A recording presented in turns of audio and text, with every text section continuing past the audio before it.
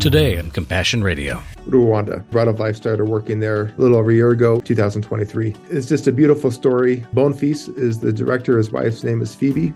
Bone Feast and Phoebe survived the genocide in 1994. I'm sure a lot of the listeners can remember that. Yeah. Over 1 million people were butchered and killed with shovels, machetes, clubs, machine guns.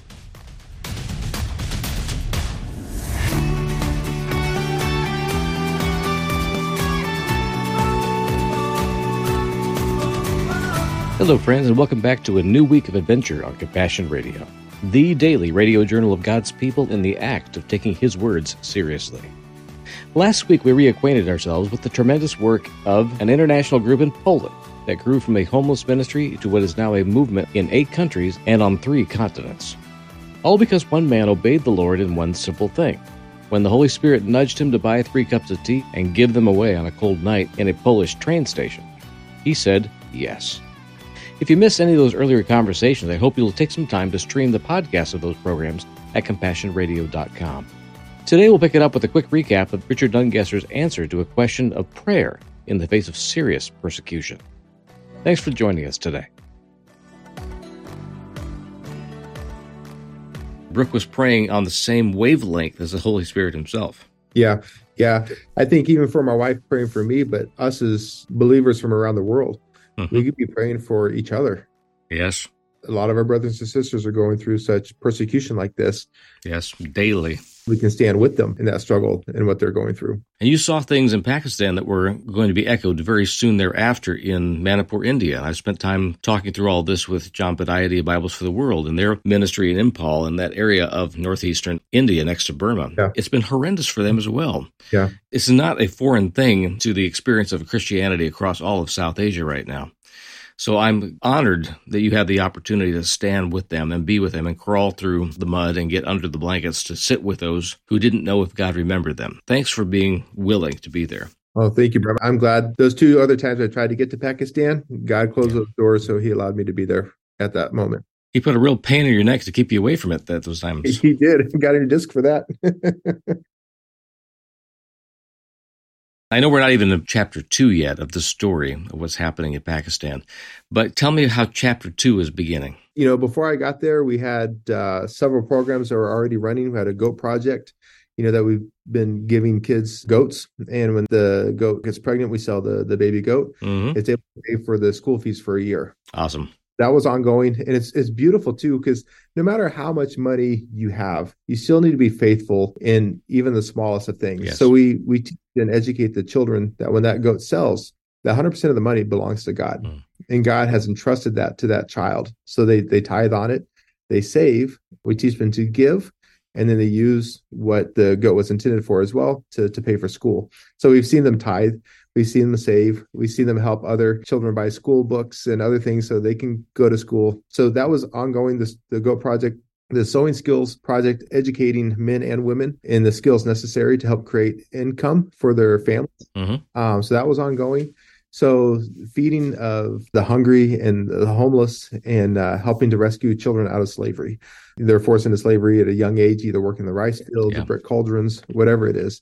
So that was ongoing. So this persecution happened when I was there. And so I wanted to respond somehow to help those that were persecuted, because the destruction is, I mentioned before, like generational destruction. Yes. When you make so little to replace a refrigerator that costs $400 and you make $80 a month, you're basically living to feed your family, to put clothes on the back of your family, and to get a new refrigerator, maybe in a few years, if that, to get a new bed, a bed frame, new clothing, a new front door. Mm-hmm. The front door burned, destroyed, ripped off, everything gone. Yeah. We've had several donors start to give. And so we've helped over 100 families now with getting new doors. Your plumbing completely gone, getting new plumbing, new electrical, new beds, new bed frames, new trunks. They have these big metal trunks where they keep their blankets and their winter clothes. Those were lifted, doused with gasoline and lit on fire. So we're getting new trunks. And it's just a joy to see God's provision, because their Christians are praying, God, you're my provider. Yeah. Everything is gone. What?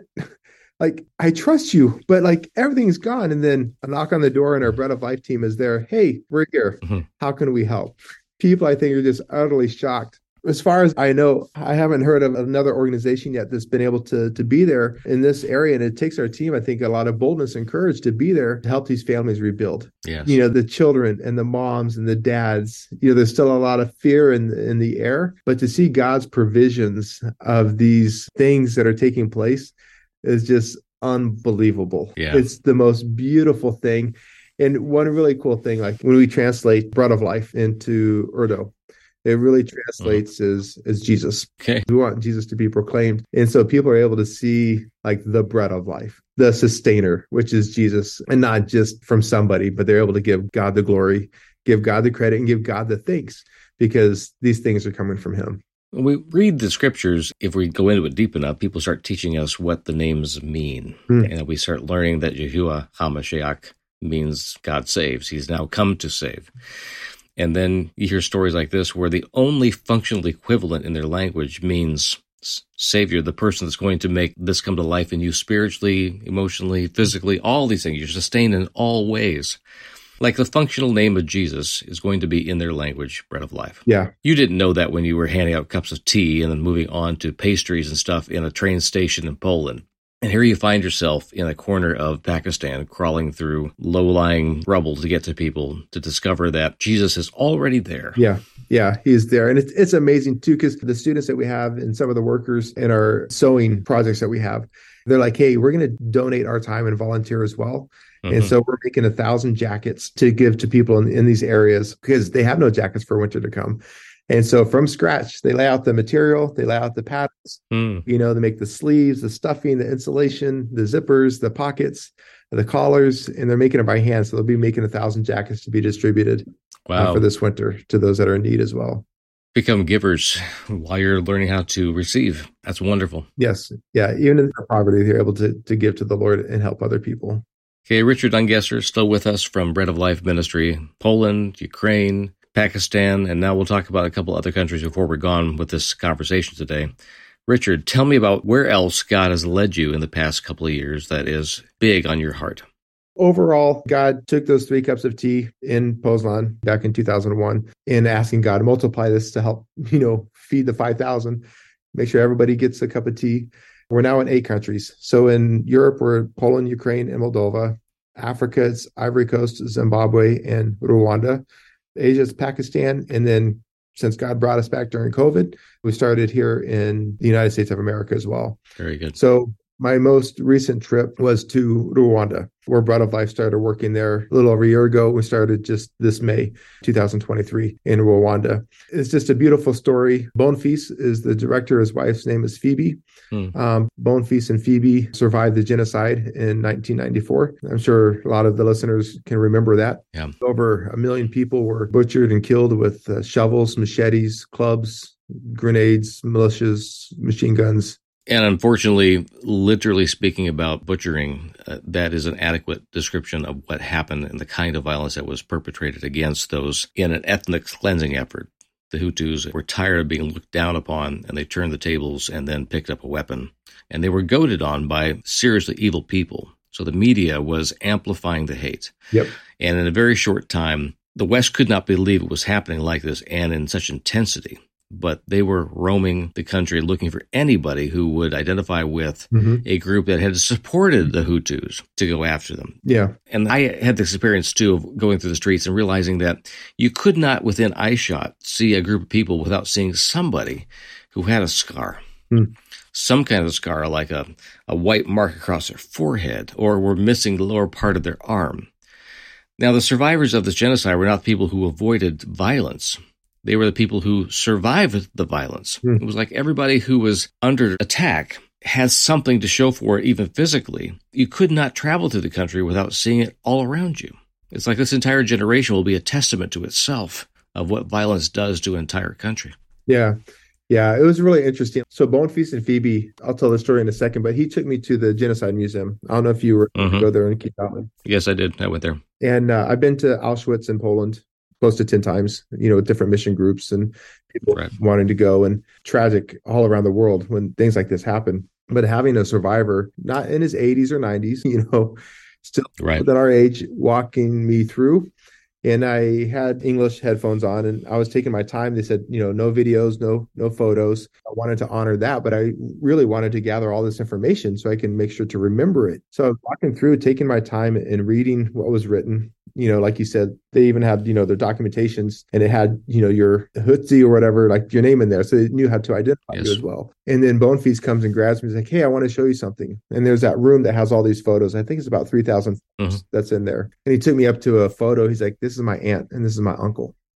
It's mind blowing that something like this evil could take place. And I remember, when I returned my headset, telling the lady behind the counter, I said, I'm just so sorry for what you guys have gone through. And I walked out with Bone Feast, leaving the museum, just speechless, eyes full of water, that these things take place. And, as humanity, we think we always arrive. Yeah.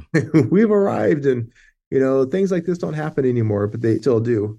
Yeah, it was a very humbling afternoon being there with Bone Feast. So Bone Feast, growing up, orphan foster, not really having a home, he always saw Europe or America as a destination, the promised land to go to. Yes. And so when he graduated from college, he and his wife were married and he came to Poland. That was his promised land. He worked really hard to get there. God opened the doors and he came to Poland. They had a job. And when they got there too, they had their first child. So they were living what they thought was God's leading. Yes. It wasn't that they lacked money. They had money for what he was doing and everything. But after, I think it was about 6 to 8 months, he and Phoebe, they didn't feel the peace of God. And they knew that there was something more. And so they moved from one town of Poland to Poznan, and they started coming to the Poznan International Church. And that's where we met. Our whole family was there that summer. It was last summer. My wife fell instantly in love with Phoebe, wonderful lady, and her child at the time. And they came, we invited them to come to a Bread of Life camp, working with international kids, Polish kids, plus Ukrainian refugee children. And they just jumped in, they were serving, and they were engaged. It was after that camp, at that moment, Bone Feast came to me. He says, I know why God brought me to Poland, so I can bring the hope of Jesus and Bread of Life back to my country of Rwanda.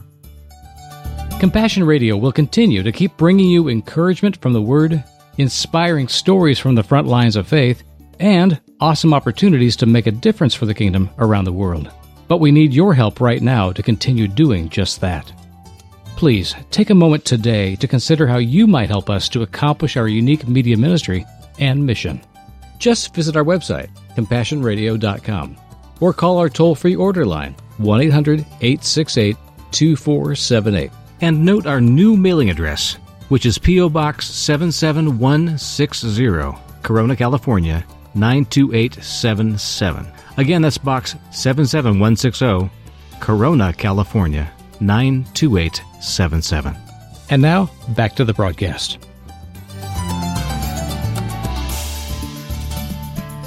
They knew that there was something more. And so they moved from one town of Poland to Poznan, and they started coming to the Poznan International Church. And that's where we met. Our whole family was there that summer. It was last summer. My wife fell instantly in love with Phoebe, wonderful lady, and her child at the time. And they came, we invited them to come to a Bread of Life camp, working with international kids, Polish kids, plus Ukrainian refugee children.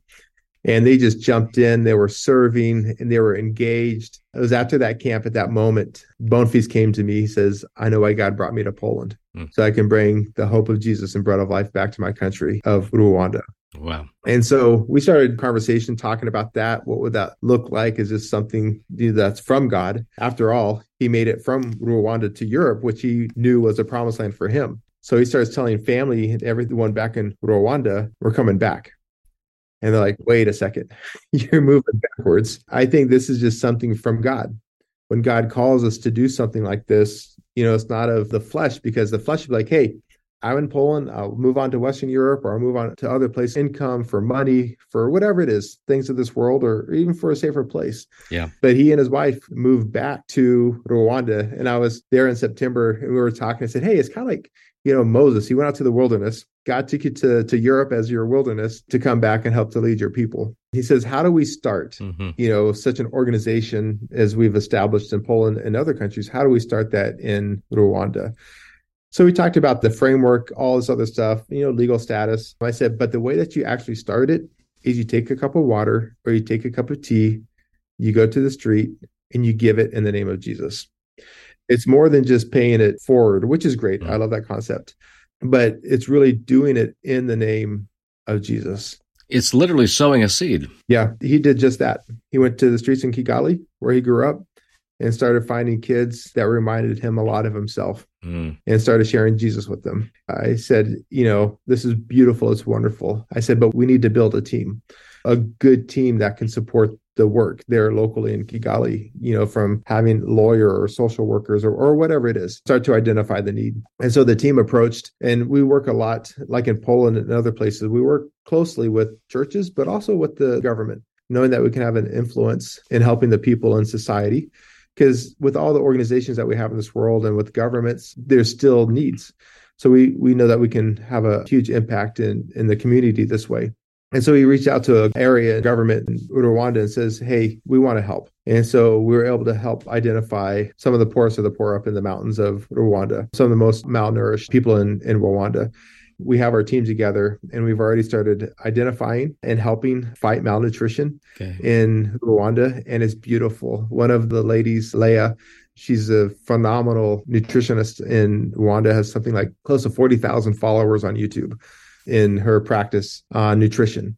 And so she's helping us to put together the right education that we can educate people. Because sometimes in some families, they're extremely poor, yes, but there's enough resources to get the right nourishment, but they just don't know what the right nourishment is. My impression of what was happening in Rwanda is that in many ways they're immensely wealthy in some physical resources, whether it's mineral or some parts of the food triad. You can grow whatever you want within that group. But there are other things about Rwanda that are desperately poor. That there's a lack of nutrition in certain areas like protein and stuff. So even rebuilding their understanding of what is possible and what needs to change, it's tough because you're dealing with bringing something new, a foreign idea, a foreign food to some place that they've not ever grown before, they've not ever raised before. But you know that this will actually save them and actually give them viable children in the future to build their communities, and they will not be suffering from great deficits emotionally, physically, and mentally as they go through life. So you got to be brave about bringing a new idea, a new transformative idea that's going to help them with the new generation. But it's not easy. So how is it for your people so far, and how has the reception been? The reception's been great. And I think because Bone Feast and Phoebe have put together such an amazing team of people, highly educated, yes, but they have the heart to serve. They have the heart to travel 3 or 4 hours, to go bring people hope. And like up in this mountain area where we're at, these kids and the parents, they really have almost nothing. They live very, very poor. Some live in social housing, but it's not social housing like we might think. It's sticks and mud. Right. I don't know, like the size of maybe like a closet here in America. You got a family of 4 or 5 living inside of that. And there's a lot of the stuff they like use recycled UN tarps or something like a kind of like a Tyvek siding you might see on a new house being built in America. That material that they use to kind of keep the rain and wind out while they're building it is the kind of stuff that would be the outside and then packed in with mud and laid over with sticks and become kind of like a Tudor kind of mud packing look to it. Yeah. And the children, like even like their shoes, they have, they're very cheap, like flip-flops to begin with or sandals. But you look at them and they've been sewn together again and again. The soccer balls are all the plastic bags that you can tie up and then tie string around them, and that you got your soccer ball. Imagine trying to kick that thing downfield. Yeah. But the team, though, even like helping mothers who are even pregnant, saying, hey, nutrition starts now when your baby's in the womb. We're working with the director of social services, the director of health in this area. Council people came out to the event and the directors of social services and health.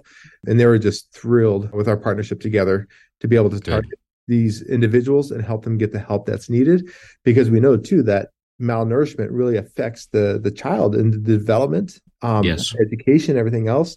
So we can break that generational cycle of malnutrition and already start to change the trajectory of these children that they can create the jobs, get better work, and provide better for the future generations. And you have to have that future generation vision, because I know that in lots of parts of Africa, that the pecking order is the young, strong men who are the breadwinners or are the people that would defend the village get the food first. And so they'll eat everything they want, and whatever's left over then goes to the lower children and the women. Often, the last person to eat in a village is going to be a pregnant woman, which we would know that if you're looking beyond just today, the first person that needs to be fed and cared for should be the one carrying the future in her own womb. Yeah, true. And that's a spiritual shift.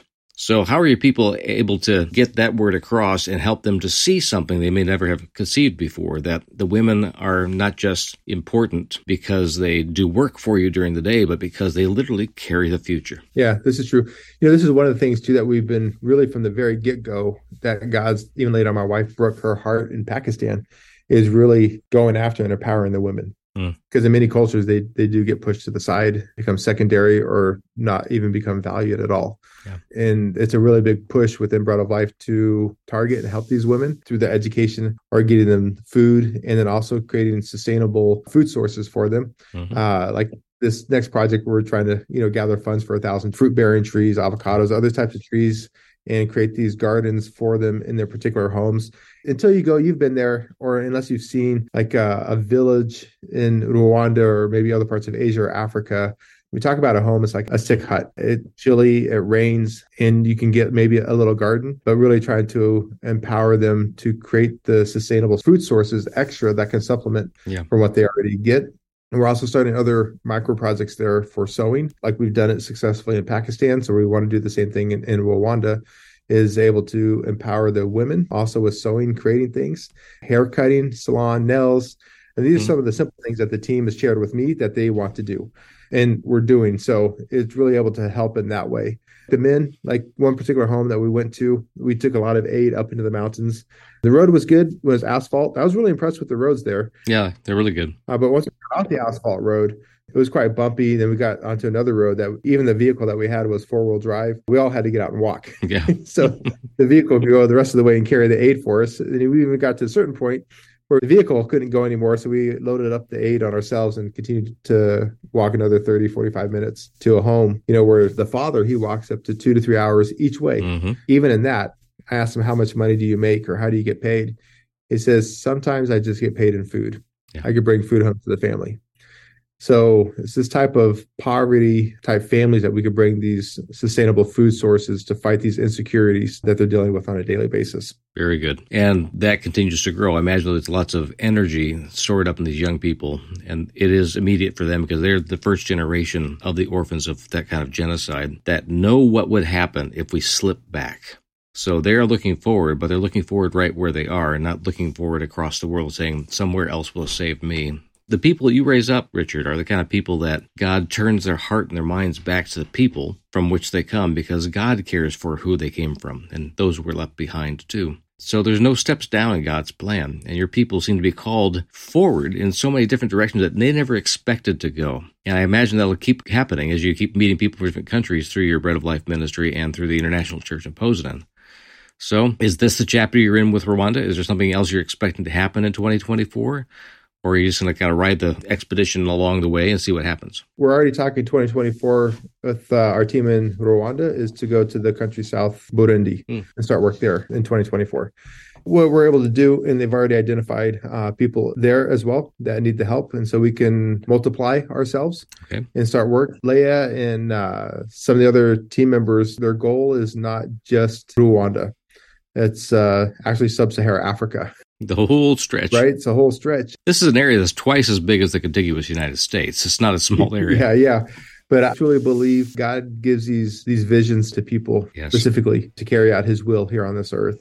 And so I look forward to seeing that growth, that development. We've been given our status in Rwanda as like what we might call a nonprofit or a 501c3 here.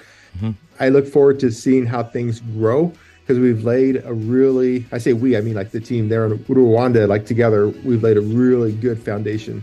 And so we know that once the foundation's in place, which is Jesus Christ, because no one else can lay any other foundation for others to build upon. So I expect, things to even grow and develop even more so. Okay. I hope you'll thank God for faithful kingdom servants like the Nungessers, and that God will continue to prosper the work of Bread of Life Ministries around the world. There's more from Richard coming up on tomorrow's program.